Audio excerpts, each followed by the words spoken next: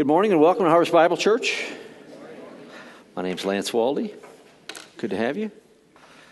Our study of Luke continues today in the Passion Week of the Christ, his last week before, we call it the Passion Week because his last week began on Monday. He comes into Jerusalem, and we are at, when you get to Luke 22, you're at Thursday. We're on Thursday of that week, and it's preparing a prep for the Passover.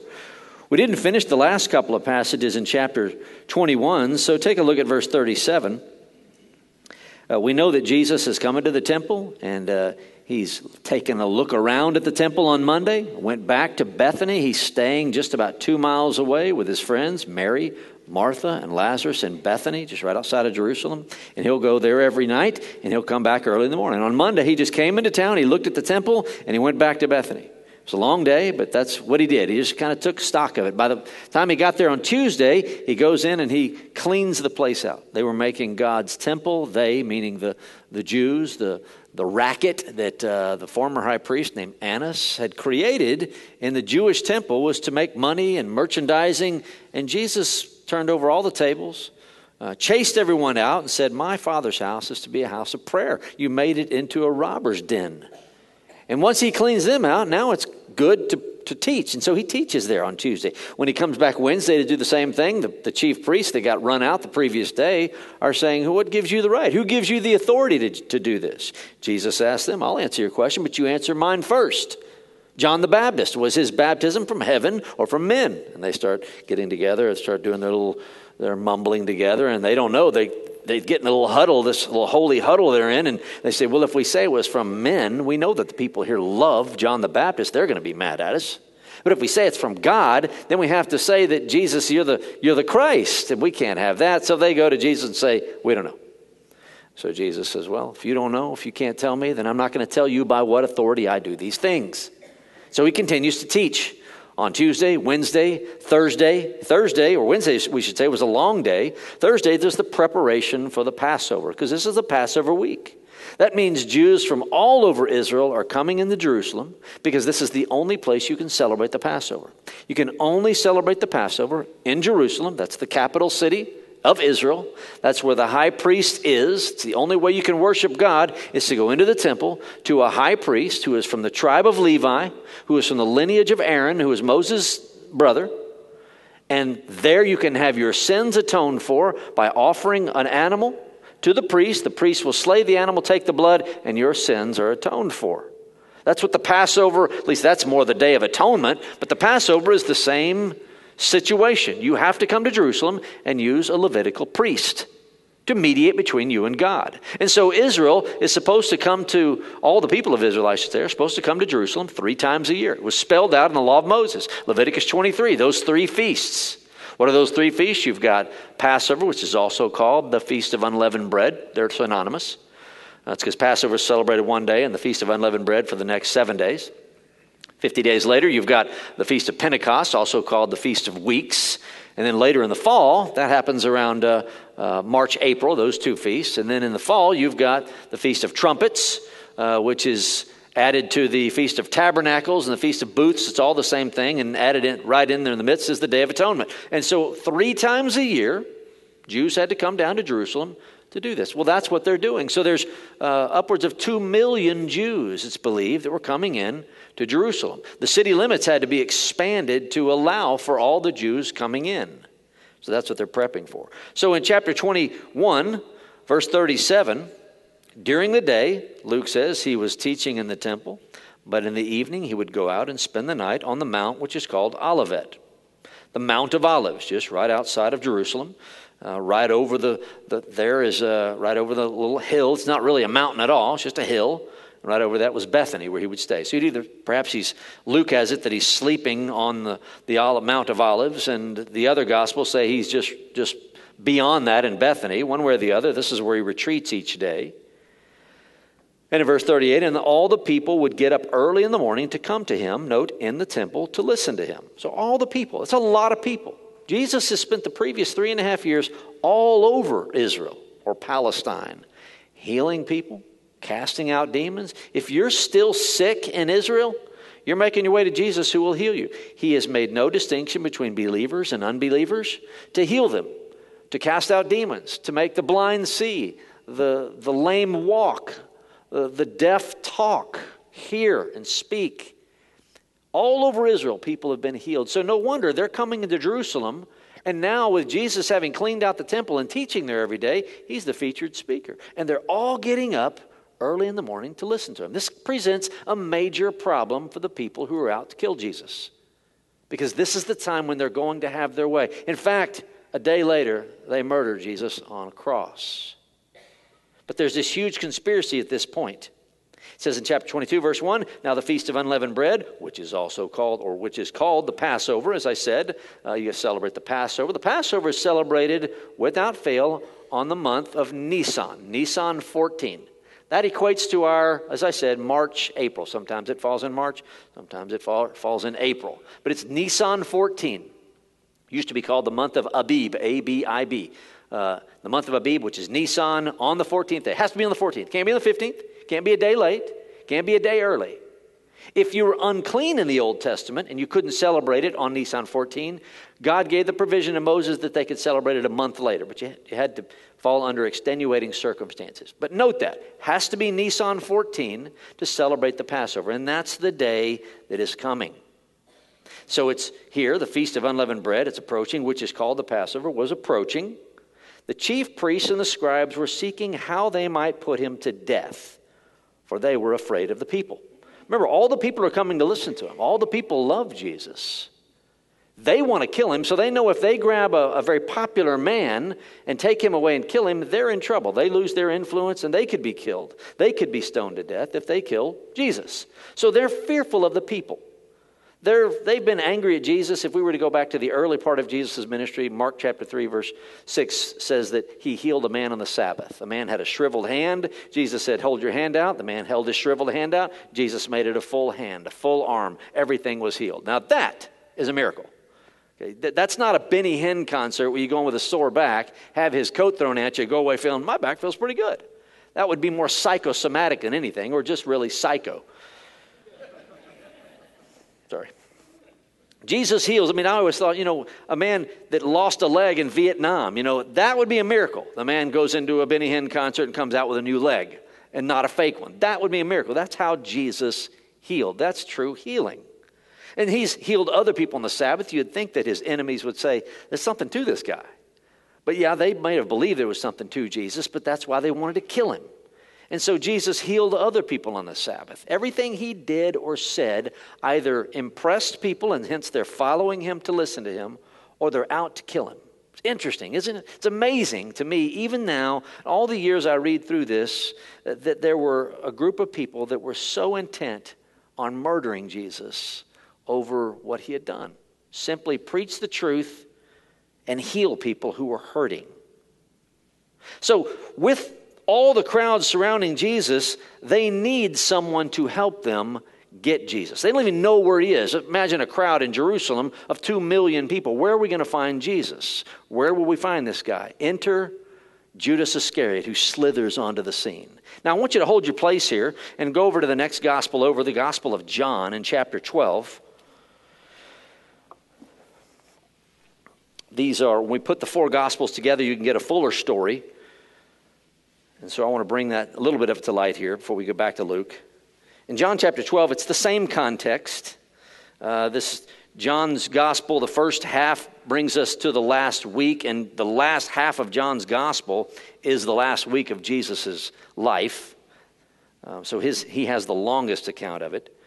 So we know that Jesus comes into town on a Monday, that what we celebrate as Palm Sunday, the triumphal entry, it's known. Jesus comes into town. I've told you that date is March the 30th, A.D. 33. March the 30th, A.D. 33. Now, you may have a study Bible, especially if you have the John MacArthur study Bible. It doesn't say that, does it? And you're going, what's going on? John MacArthur or Lance Wally? Well, that's obvious.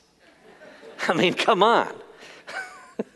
Now, I would never go up against that fine gentleman, but his dating is a little strange to mine, and you're going to give the benefit of the doubt to whomever. It's certainly nothing to divide over, but I'm telling you that the year is AD 33, and he will tell you the year is AD 30, and no doubt he wrote a Bible, so we're going with him, right? It's interesting, John MacArthur. I love John MacArthur. He's a hero to me, and he should be a hero to anyone who hears his preaching. The man has spent 50 plus years in ministry without a scandal, constantly going through God's word and transforming lives. So there's no disrespect to him whatsoever. But I have heard John MacArthur back in the 70s preach through the dating methods, and he gave great credence to the person that I take my dates from, who's a man named Harold Hoehner. Harold Hoehner happened to be from Dallas Theological Seminary, the greatest seminary on the planet, at least back then. Maybe now, may not, has other competitors, which are good competitors. But John MacArthur was going through a series on Daniel that I was listening to years ago, and he was talking about that complicated mathematical equation I give you from time to time from Daniel chapter 9, the 70 weeks. And MacArthur's going through it, and he said, and Sir Robert Anderson came up with the date that the decree to rebuild Jerusalem was 445 BC, and he puts it down. It's just fantastic. And then MacArthur in the 1970s said, but yet there's another guy over at Dallas Seminary named Harold Hoehner who came up in the mid-70s with this other research pointed to the date wasn't 445 BC that the decree to restore and rebuild Jerusalem went out, but in 444 BC, 1 year difference. Well, that changes a lot of things. And MacArthur seemed really, really hip to that. That was the better way. And Hoehner has come out and shown you, okay, the only possible times that Jesus could have died on the Passover, when the Passover was there, and the time frame we're given would be either in the year AD 30 or AD 33. So it's a toss-up. And some of it, I believe most of it hinges on when, if we were to go back to Luke chapter 3, which I will not, I probably lost half of you already anyway, but on when the dates of Julius Caesar reigned to Augustus Caesar to Tiberius Caesar. Okay? Quick little nutshell. Augustus Caesar died in the year AD 14. 15 years after his death brings the date to what? AD 29. You add 14 plus 15. Am I right? AD 29. John the Baptist, he said that's the year that John the Baptist's ministry was there. If it's AD 30 that Jesus died, then his ministry only lasted 1 year. Well, what MacArthur does is he says, okay, Tiberius didn't begin to reign in AD 14 when Augustus died. He began to reign while Augustus was still living in AD 10. So there's an overlap. Hence the 3 years that he has different than my 3 years. Now, wasn't that simple? All of that is just to say that I know many of you have good study Bibles, and I'm giving you a different date. You can't drive to his church in California because it's too far of a commute. You have to come here. And I want you to go with the 33 date as Harold Hoehner has proven in his book, The Chronological Aspects of the Life of Christ. The 33 date is the most accurate date. Therefore, Jesus came into town on March the 30th, AD 33. Are we clear on that? It's the only way you're getting to heaven if you put that one down, so you might as well.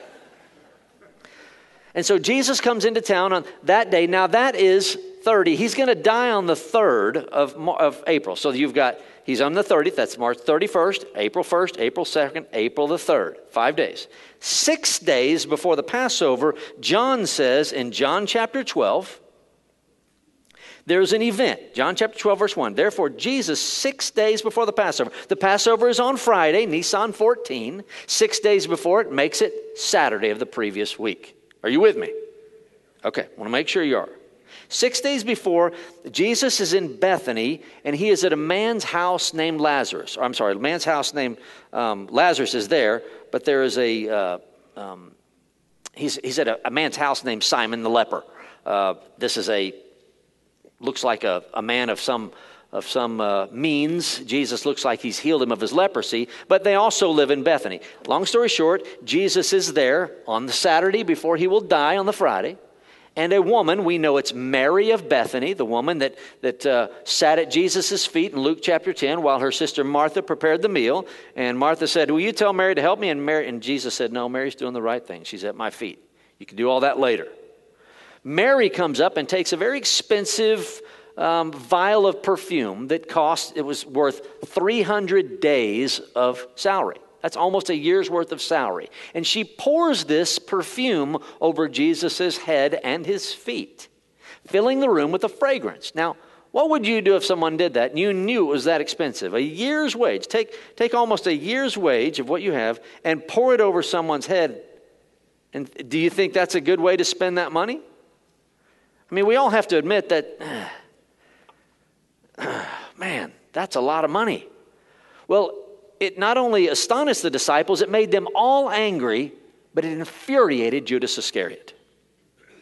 Look over here in John 12, verse 4. But Judas Iscariot, one of his disciples who was intending to betray him, said, "Why was this perfume not sold for 300 denarii and given to the poor? Why wasn't it sold for the 300 days' worth of wage it was worth?" He said this, John says, not because he was concerned about the poor, but because he was a thief. And he had the money box, and he used to pilfer what was put into it. So we know this event, which is also described in Matthew and Mark's gospel, not Luke, but we know that Jesus has been under his skin for 3.5 years. You see, Jesus to Judas was a disappointment, as Jesus is to many people on this planet. Jesus is a disappointment to people. What we expect from Jesus, he doesn't give us, usually of a selfish nature. He didn't give me what I wanted. This person that I love wasn't healed when I asked him. He must not care. I'm done with Jesus. Or I lost my job and I lost someone I loved. Whatever it might be, I'm done with Jesus. An expectation of Jesus that the Bible doesn't give us. Judas had some expectation for Jesus, and Jesus has let him down over the course of 3.5 years, and this is the final straw. I'm done with Jesus. All the money that we could have collected from this woman's perfume, and you let her pour it over your head and feet, Jesus? That is such a waste. I want nothing to do with you now. 6 days before the Passover, Judas has in his head, I'm done with Jesus. Knowing that people are out there to kill Jesus, now he's going to go to work. And so he does. The scribes and the Pharisees, what we call the chief priests, the religious leaders, they are afraid of Jesus because of the crowds. End of verse 2 of chapter 22, back in Luke. They're seeking how they might put him to death, for they were afraid of the people. Verse 3, and Satan entered Judas, who was called Iscariot. So now Judas, angry with Jesus, and having said, I'm done with Jesus, what happens to a person when they're done with Jesus? I don't know if this happens to everybody, and I don't even know what this looks like when Satan enters a person. I've seen people that I think Satan is in. They're mostly under the age of 2.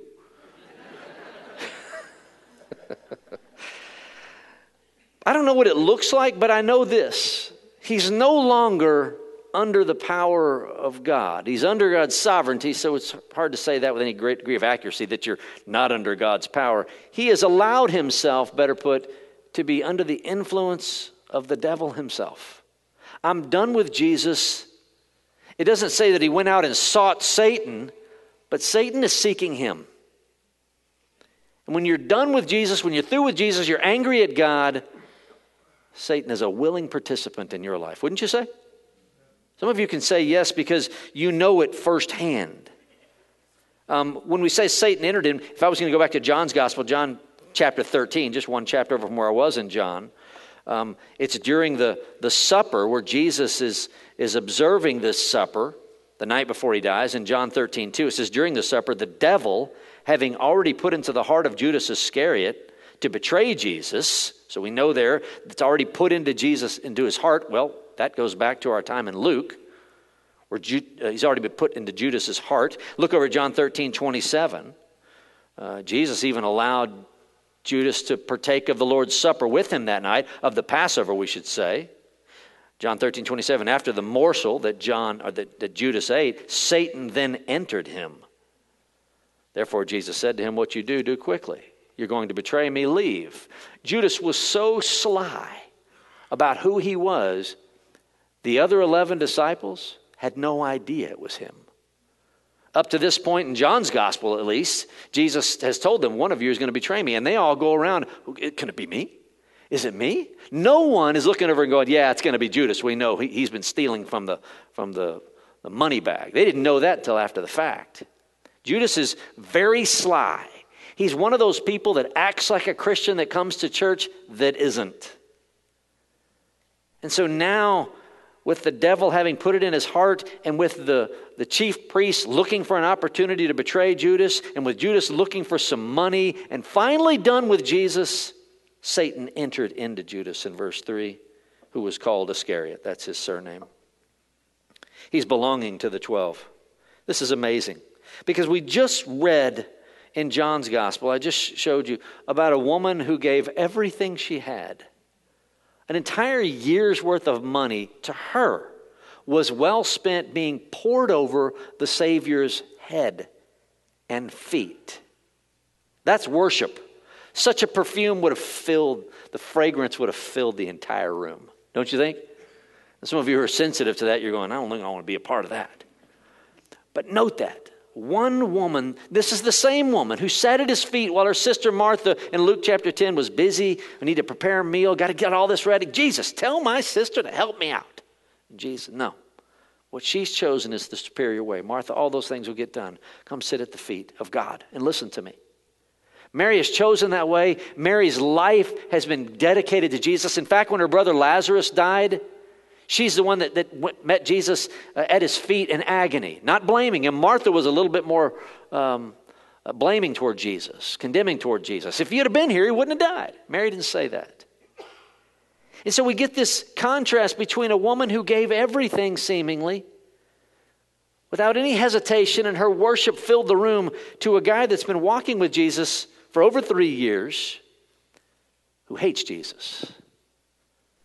Don't forget that in Luke chapter 9, God gave the 12 disciples the power to raise the dead, cast out demons, heal the sick, preach the word. Judas is one of those people. Judas may very well have done all of those miracles through the power God gave him. Now here he is saying, I'm done. Satan has gone into him. He was belonging to the 12, one of the apostles. Verse 4, and he went away and discussed with the chief priests and the officers how he might betray him to them. And they were glad and agreed to give him money. We know that money was 30 pieces of silver. We learned that from the synoptics, from the other gospels. 30 pieces of silver was the price of a slave. Price of a slave. That's all Jesus was worth. The price of a slave to Judas. So he consented. Verse 6, began seeking a good opportunity to betray him to them apart from the crowd. You see, this has got to be done away from the onlooking eyes of the crowd. We've got to have Judas kind of slip away. It's got to be known that he's where's Judas? We don't know. He's gone. And Judas is going to help him get to that place. People do that. Betrayal is a horrible sin, especially when you're betraying an innocent person, as Jesus was.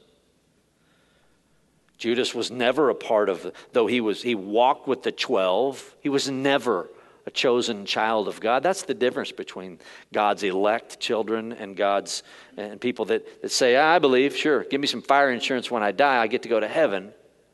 The elect are like Mary. They live to please God until the day they die. The rest may deny Jesus all of their lives, or they may follow him for a time. Yeah, we go to church.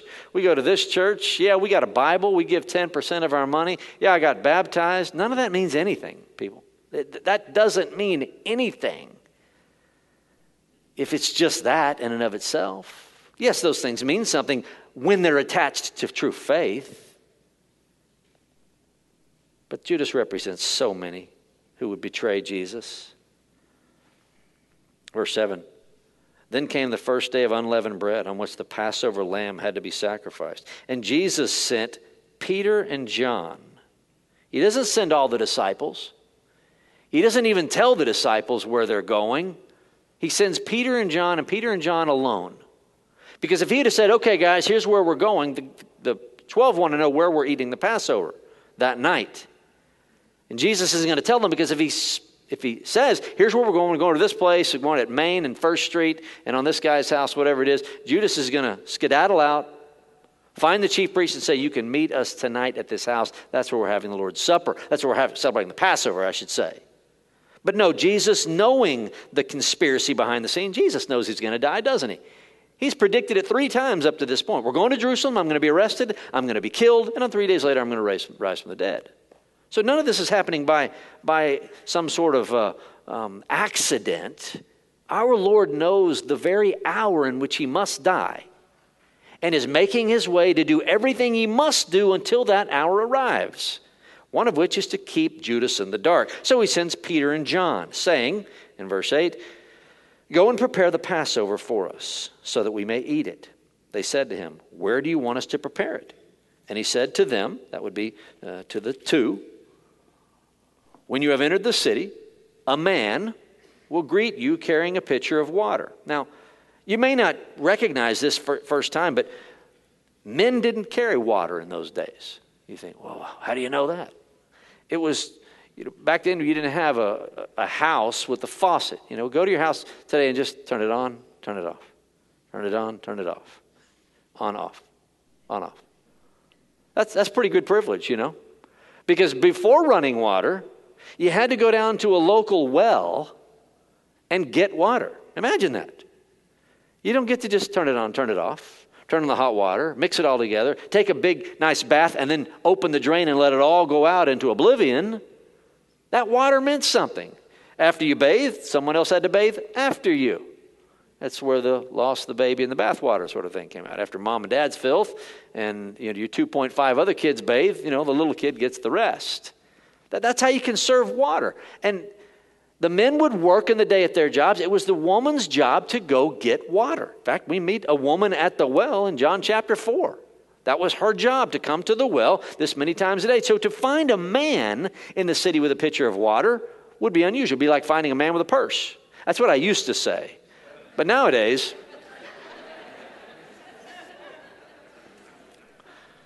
it's becoming more normal, I guess. When you have entered the city, Pete tells Peter and John, a man will meet you carrying a pitcher of water. That's going to stand out there. Follow him into the house that he enters. And you shall say to the owner of the house, the teacher says to you, of course that's a reference to Jesus, Peter and John, they're going to follow this guy carrying water. 2 guys are following me. Where are they going? And they go into this house. Clearly Jesus has made these arrangements. You remember just a couple of days prior, Jesus told 2 disciples, they're unnamed, probably Peter and John, go into that town over there, right over there on the hill, and grab me a donkey. And if anyone asks, tell them the Lord has need of it. And they did. And somebody did ask. And they did say that. And the guy said, yes, sure, okay. If it's for the Lord, okay. So the 2 disciples, whoever they were in that context, were probably dumbfounded at how great Jesus was once again. And now, once again, they're going into a house they knew nothing about. Jesus has made these plans. Follow him into the house. The teacher says, if he asks, where's the guest room, which I may eat the Passover with my disciples? Verse 12. And he will show you a large furnished upper room. Prepare it there. And they left and found everything just as he had told them, and they prepared the Passover. Okay, now this is one of the interesting things about the Passover. If you would, hold your place in Luke and move over to Mark chapter 14. Mark chapter 14. Each of these are going to be in the same context.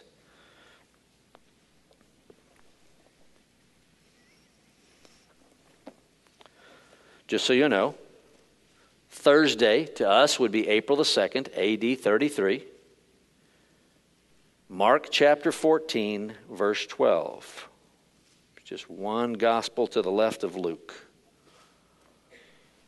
Mark writes this, Mark 14, verse 12. On the first day of unleavened bread, when the Passover lamb was being sacrificed, his disciples said to him, where do you want us to go and prepare you to eat the Passover?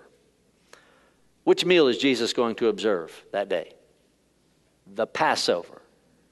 Now, the reason I make this point is because it's Thursday night. It's Thursday night. Are you with me?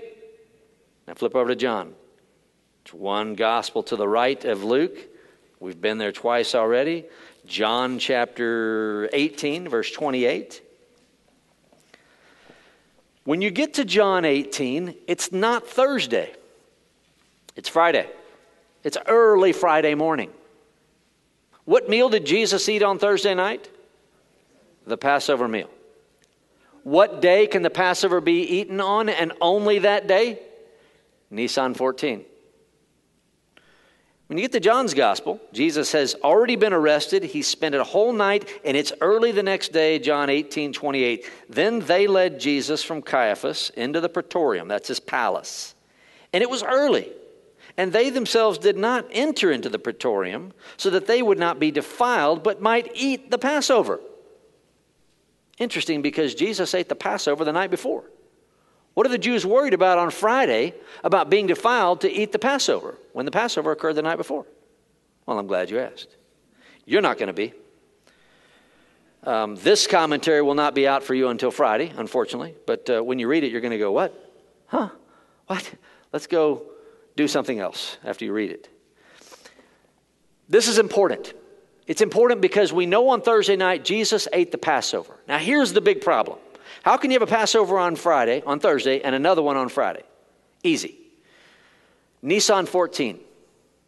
Nisan 14 is the only day Passover can be had. You and I, this morning, Sunday became Sunday at what time? Midnight. From midnight until 11:59 with 59 seconds is Sunday for us. But not to the Jews.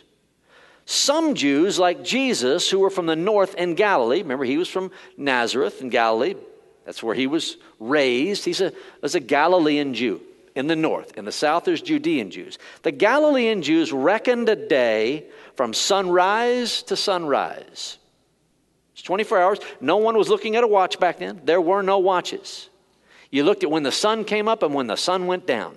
That's a day. In the north, you can remember that Jesus was a sunrise to sunrise guy because people that are early in the morning are your, maybe, I don't know, your sharpest people, right? Yeah, okay. All the rest are slackers. Jesus was an early riser. You want to put it that way? He was, productive people get up early. How about that? They're not smarter, they're just productive. So that's how you can remember that. Judean Jews, however, reckoned a day from sunset to sunset. Now you're going, wait a minute. So Jesus' Thursday was, we would say that our Sunday began at 12:01, at midnight, actually, our Sunday. But I got up at 5:30 this morning, and so my Sunday began at 5:30, but it was already 5.5 hours old, right? To a Jew, Sunday would have, although it would have begun for us at midnight, it wouldn't have begun until you went outside and you saw the sun peek over there. So it was still been Saturday until the sun appeared early on Sunday morning. Does that help? Okay. The Judean Jews and the Galilean Jews had two ways of reckoning the Passover, two ways of reckoning time. And so where we might say Thursday and Friday, they're not so much into the day, but the date. Not the day, but the date. It's not so much a Thursday or Friday. It's got to be Nisan 14. All right, you're going, why did I come to church today? Why is this important? It's important. I promise you, it's of utmost importance. Because if Jesus is celebrating that meal early, and if he dies on a day that's not Nisan 14, he's not the Christ. Can't be. Jesus was selected as the Passover lambs were always selected on Nisan 10, according to Exodus chapter 12, verse 3. On Exodus 10, that's Monday. Jesus came into town. That means something. The selection of the Lamb of God on Monday, Nisan 10. And he will die Friday, Nisan 14. That fits with what Exodus says about the Passover. Jesus is our Passover lamb, according to 1 Corinthians chapter 5, verse 7. That almost slipped my mind. So, Thursday, what we would call Thursday here in Jesus' context, begins for Jesus, that Nisan 14, at sunrise on that Thursday. At sunrise on that Thursday was Nisan 14 to Jesus. Nisan 14 for Jesus will last until sunrise on Friday morning. For the Judean Jews, I've got my outer limits here.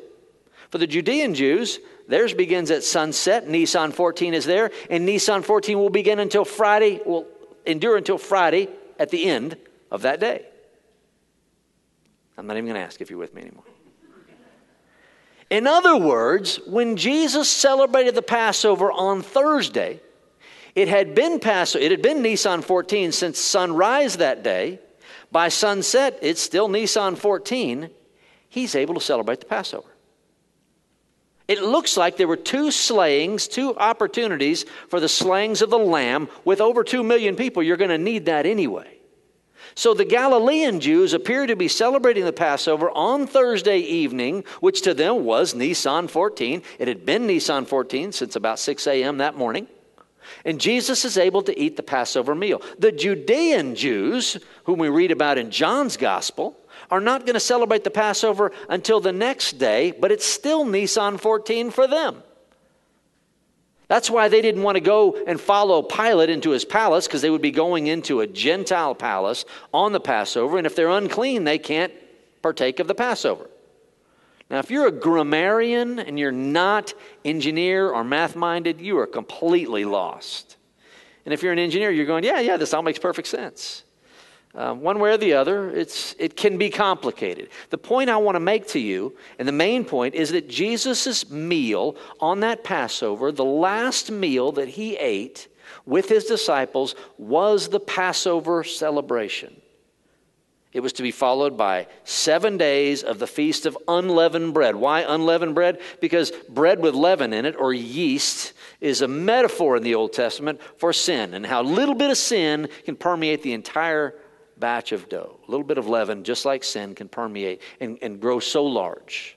And so they celebrate unleavened bread for the next 7 days to celebrate the leaving of sin behind, the leaving of their slavery when they were in Egypt. That's what the Passover celebrates. The exodus from Egypt, the Passover lamb. This is our celebration, and so they remember their exodus of freedom from slavery. So Jesus is celebrating that meal. Are you okay?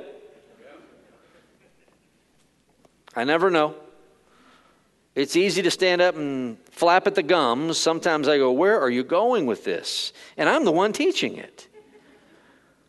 But I want you to know that. That's important, because people will say, there's all kinds of garbage out there saying, well, that meal that Jesus ate on that Thursday night wasn't the Passover. Mark says it was.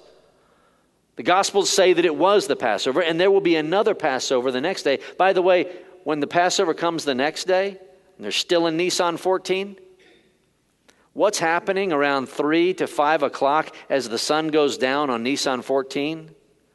The Passover lambs are being sacrificed by the priests in the temple, and blood is pouring out everywhere. What was happening on the cross at Calvary? The Passover lamb was being slain. The Passover lamb was selected on Monday. The Passover lamb was slain on Nisan 14 Friday. The Passover lamb is our first fruits of those from the grave, which is what you celebrate 3 days into the Feast of Unleavened Bread. The Passover lamb is named Jesus of Nazareth. All the math points towards it, from Daniel chapter 9 onward. All the dates, all of the typology of Jesus coming in on Monday, dying on Friday. The dating methods, everything points to Jesus being the Christ. There is no competitor as to who might be the Christ. There's no second place that goes, well, we favor this guy over here. There's just none of them that fulfill all the prophecies. Hundreds and hundreds of prophecies fulfilled by Jesus, and there's hundreds more, another 300 more to be fulfilled at his second coming. Let me just say it very evident. Jesus is the Christ. He is our Messiah. He is the only one who can wash our sins away and declare us not guilty, even though we're guilty. And the good news is he has done that. If you will trust in him by faith, he just takes his hand like a wand and says, declared righteous. That's it? Yes. Believe in the Lord Jesus Christ and you will be saved. That's the whole point of studying Jesus of Nazareth, also called the Christ. And so they go and they find everything just as Jesus said, and they prepared the Passover at the end of verse 13. In verse 14, when the hour had come, Jesus, he reclined at the table, and the apostles with him. Here the 12, the disciples, are called apostles, the sent ones. That's what the word apostle means, the sent ones. Judas is still with them, by the way, possessed by Satan and everything. In fact, Jesus in John's gospel will wash his feet. He still serves him, still loves Judas Iscariot, at least in action. When the hour had come, he reclined at the table and the apostles with him, and he said to them, I have earnestly desired to eat this Passover with you before I suffer. For I say to you, I shall never again eat it until it is fulfilled in the kingdom of God. And that was his last meal. And we await, see, when we partake of the Lord's Supper, that verse right there is what we're thinking about. We're eating a meal in between Jesus' Last Supper and the upcoming supper when he returns, because there's a great feast, and the little meal we have is anticipating that future return, that meal. It's anticipating it. A little taste, a little appetizer, if you will, for what's coming. And that's what Jesus says here. He says, I will never again eat this meal until it is fulfilled in the kingdom of God. Well, Jesus is the king. There is no kingdom without a king. When the king comes, that's when the kingdom is here. And that's what we're looking to the second coming. Verse 17, and when he had taken a cup and given thanks, he said, take this and share it among yourselves. Well, this would be a cup filled with wine and passed along to at least 12 other men. A common cup. We don't practice that today because it's disgusting. But the first cup here in verse 17 would be the cup that you open the meal with. And it's a cup of thanks. In fact, Giles gave you the announcement for it, but on March the 5th, we've got a gentleman coming in from Chosen People Ministries who's going to lead a Seder. It's called a Seder. It's the Jewish Passover, and he's going to tell you about the symbolism and what it means, what the Jews did, and what it means to the coming of Christ. This is a Jew who's come to know his Messiah. It's going to be a great time. Tuesday night, March the 5th, from 6:30 to 8. And he'll go through these cups. So just right now, the first cup was given. You hold it up, and it's thanks. Lord, you have delivered us. You are a great God for your deliverance. And it was a cup of thanks. And when he had taken a cup and gave thanks, he said, this is Jesus speaking, take this and share it among yourselves. We're all going to give thanks together. Verse 18. The second cup is never mentioned. The next cup mentioned in verse 20 is the third cup. But let's get there first. Verse 18, Jesus says, for I say to you, I will not drink of the fruit of the vine. That's wine. I will not drink this meal from now on until the kingdom of God comes. Same thing he said in verse 16. We give thanks to what God has done for his salvation. And guys, I'm not going to drink this cup again until I come again in my kingdom. Verse 19, and when he had taken some bread and given thanks, he broke it and gave it to them, saying, this is my body, which is given for you. Do this in remembrance of me. Well, it's obviously not Jesus' body, is it? It's a piece of bread. And Jesus' body is separate from the bread. Take the bread. So any notion that bread is actually Jesus' body or somehow becomes Jesus' body in our bodies is never in the Bible. It's a ridiculous notion. Jesus says, take this bread. He breaks it. It's unleavened bread. It's without sin, as it were. Partake it and do it in remembrance of me, the broken body of Jesus. Elsewhere, Jesus has said, I am the bread of life. He says it very plainly in John chapter 6. I am the bread of life. He tells the Jews that day, who were very angry with him. They didn't like his sermon in John chapter 6. He says, as Moses sent bread from heaven, those people died, even though they ate the bread of heaven. But he tells people, if you eat my bread, in other words, if you partake of me, you will never die. So this is the significance, the symbolism of the bread Jesus gives. So he takes bread. He's already given thanks. They've thanked God for his deliverance. They're breaking bread now, remembering the exodus from Egypt. Jesus likens it to his body. Verse 19, and when they had taken some bread and given thanks, he broke it and gave it to them, saying, this is my body, which is given for you. Do this in remembrance of me. Verse 20, and in the same way, he took the cup. This is another cup. We saw a cup there in verse 17. This is the third cup of the meal. Second cup isn't mentioned. But in the second cup, there was an explanation given of what the Passover was.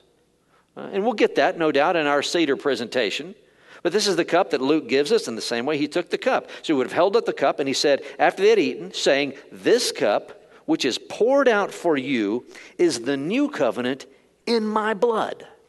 Now, I know it's 10 minutes until we need to release, and this is about the time people are getting a little bit fidgety. It's time to go home, but give me the last couple of minutes. Whatever roast is in the oven will not be overcooked. I'm not even going to go overtime, but stay with me. This is important.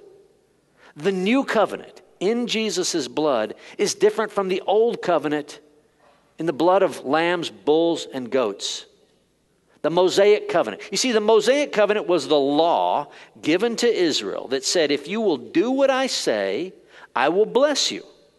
Part of doing what God said would be to sin and offer a blood sacrifice for the atonement of those sins. But what people realize is that they keep sinning. Have you noticed that about yourself? In spite of the fact that we've been saved, we keep sinning. Even if we don't do something wicked, we think wicked things. We know it. We might be able to fool other people and might not let our anger out, but inside we're seething. Or we might be able to say, hi, how are you? Inside we're going, I hate your guts. We're good at that, aren't we? And that's sin. That nature is, oh yeah, that's a pretty woman. Inside you're lusting. That's saying, oh, I'm really glad that those people have all that money. Over here you're coveting. I wish I had their money. It may not come out. We may not do anything with our hands or feet, but we are still sinners. And that's why it's so wonderful to be reminded of that and then be reminded of the continual feast, continual priestly sacrifice that our Lord gives us to continually wash those sins away. Amen. So this new covenant in the blood of Christ is what they learned from the old covenant is we keep sinning. We have to keep bringing animal sacrifices. We have to keep doing it. Our hearts are not changed. God is not satisfied by the blood of bulls and goats. Hebrews chapter 10 verse 2 tells us. They atone for sins. They put it off. God covers those sins, but those sins still exist. The new covenant was predicted in Jeremiah chapter 31 verses 31 to 34. God tells Israel, I will give you a new covenant. I will make your hearts, which are stone, which are like stone and have the law etched in them. Stone heart. You know, it's a metaphorical speech. If your heart is made of stone, are you a very loving person? No. If you have a soft heart, we're loving people.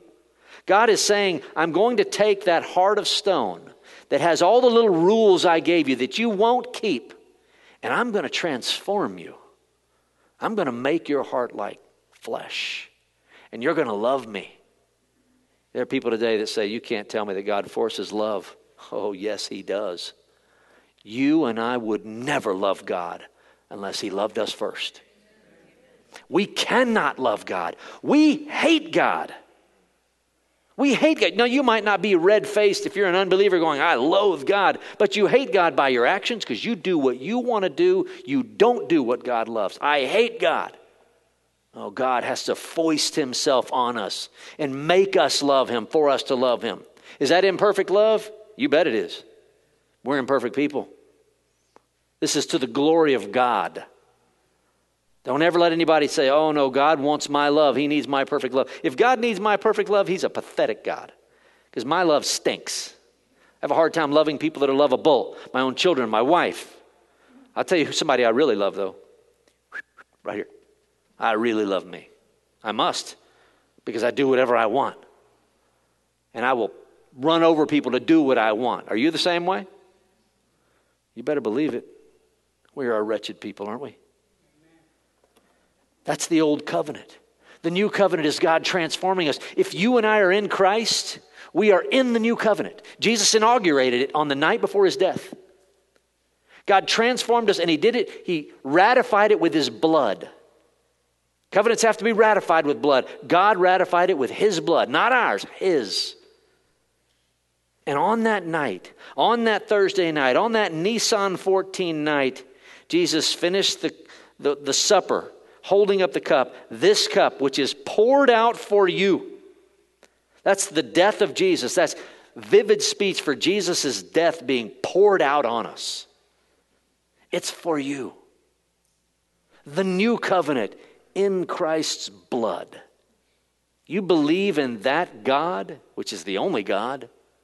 That God has signed and sealed you in your name in his blood. You think you can lose that? What gets out blood? Nothing gets out blood. That stain is in God's mind. It's in his soul. Your name, having believed in the Lord Jesus Christ, he has written our names, as it were, in blood. The new covenant. Is that good news? Because the old covenant, we're not doing too well at. Do good and do enough good. Oh yeah, well I do lots of good things. People say that all the time. I do good things. I'm not bad like other people. That might be true, but you ain't good enough. No one's good enough. And if you're honest with yourself, you'll admit that. I might be a good person, but I'm not good enough. And if I am good enough, then why did Jesus have to die? Were you accepted? Well, he died, but he didn't need to die for me. I got this, Lord. No, you don't. What a horrible sin to say that. What a horrible, arrogant sin to say, I'm good enough for God to accept me. You are not. What does Isaiah say about our good deeds? Even our good deeds are like filthy rags. Filthy rags. That's what my good deeds are like. They're not good enough. They might be pleasant to us. Pleasant to us when we do those good deeds to each other. Did you see what I did, Lord? We look up to this guy like we know where he is or something. Like some Yahoo hits a home run, they look up. Oh, God's going, bravo. You hit the ball 400 feet. That's just fantastic. Now, I'm as excited as anybody when the home run's hit by the home team, but that's no big deal. It's us that should be looking, bravo, God, for who you are and what you did. You forgave my sins. You died in my place. You paid the penalty for my sins. Why? Forget the why. Just accept the what. What happened? You're a sinner. You're a mighty sinner. And God became flesh to live and do what you and I cannot do. That is, be perfect. And then die our death so that we can have eternal life. Who gets it? Everyone? No. Only those who receive him by faith. If you are amongst the crowd today and you have not received Jesus by faith, you have not believed in him, maybe you believe something about him, but you don't believe that he's God, he lived your life and died your death, and that by believing in him you have eternal life, then do so today. What are you waiting for? There's no guarantee of tomorrow. There's no guarantee of the next 30 seconds. Believe in the Lord Jesus Christ, and you shall be saved.